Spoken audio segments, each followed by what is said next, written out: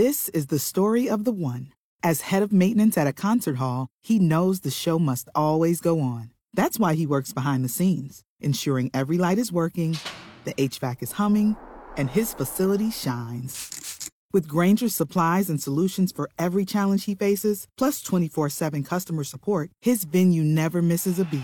Call quickgrainger.com or just stop by. Grainger, for the ones who get it done. KTSA Newsflash. Texas Attorney General Ken Paxton is suing an Instagram model. His office is targeting a North Texas influencer named Brittany Dawn Davis, alleging deceptive trade practices. It claims that her online fitness business misled followers with eating disorders. Thousands of people ponied up $300 for an individualized plan that included coaching and check-ins. That never happened, and customers who sought refunds said they were ignored. The suit seeks $1 million in penalties and court fees. A San Antonio father is under arrest in connection with the beating death of his son. Police say Derek Coles originally told officers his 12-year-old fell in the shower yesterday inside a Northwest Side apartment.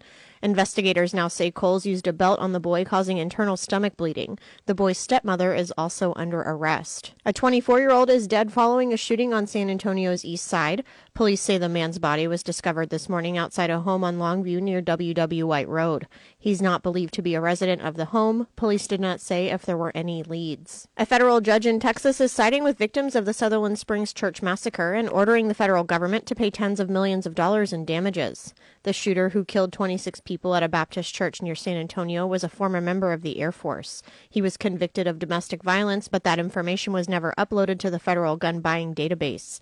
Federal Judge Xavier Rodriguez ordered millions of dollars for pain and mental anguish and millions more for medical bills. With 1 week before Valentine's Day, the orders are starting to flow into your neighborhood florist. Considering the cost of a very perishable product, the rising price of gasoline, and staffing shortages, one analysis finds roses costing 22% more on average this year than last.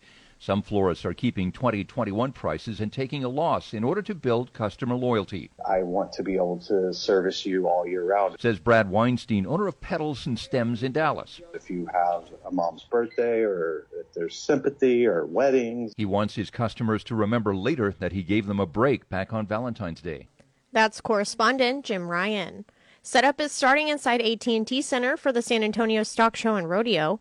Dirt was spotted being moved into the arena this morning. Rodeo Operations Director Bernie Rodriguez told KSAT the setup is a well-oiled machine and everything is going smoothly.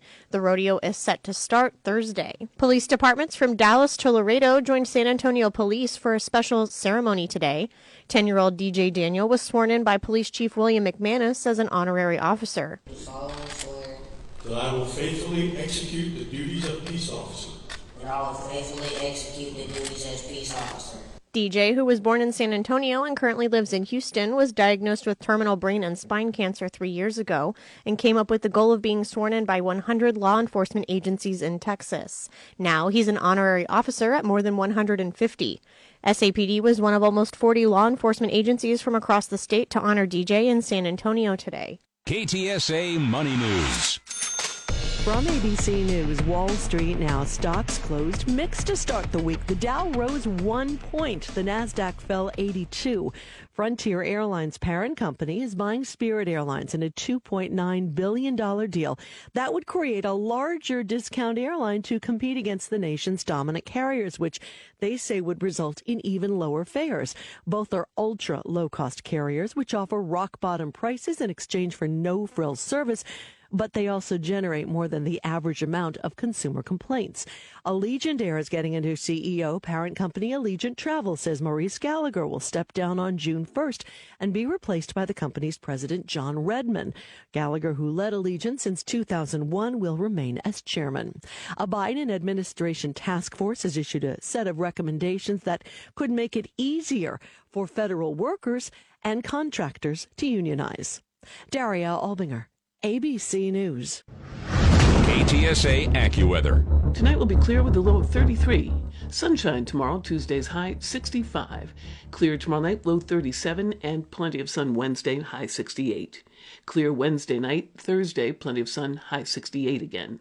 And Friday, sunshine, high 70. I'm Sally Sherman with your KTSA Stevens Roofing AccuWeather forecast. And I'm Katie Barber. Good news around the clock at News Talk 550 KTSA and FM 1071. And news anytime online at ktsa.com.